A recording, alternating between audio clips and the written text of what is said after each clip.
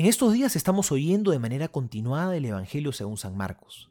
Ayer oíamos que una multitud seguía a Jesús, tan grande que lo apretujaban, se desesperaban incluso por tocarlo.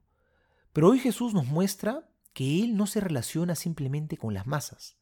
Jesús quiere una relación personal con cada uno, y por eso nos llama en primer lugar a ser sus amigos. Dice el Evangelio que Jesús llamó a los que Él quiso y los hizo sus compañeros.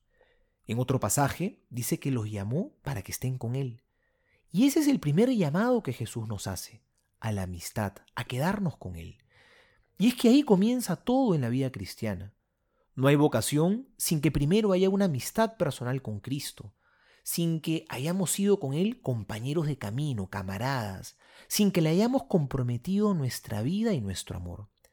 Y de ahí brota recién el segundo llamado, a ser sus apóstoles. Pero primero, la amistad con el Señor es clave, porque estamos llamados a ser testigos, no solamente mensajeros que dejan una carta y el contenido de la carta no tiene nada que ver con sus vidas, son simples emisarios. El Señor nos pide que seamos testigos, que el contenido del mensaje tenga todo que ver con nosotros, que sea nuestra vida, que podamos compartir no una teoría, sino una experiencia de amistad y de encuentro. Esa es la alegría de ser apóstoles, que compartimos una experiencia que brota de una amistad personal.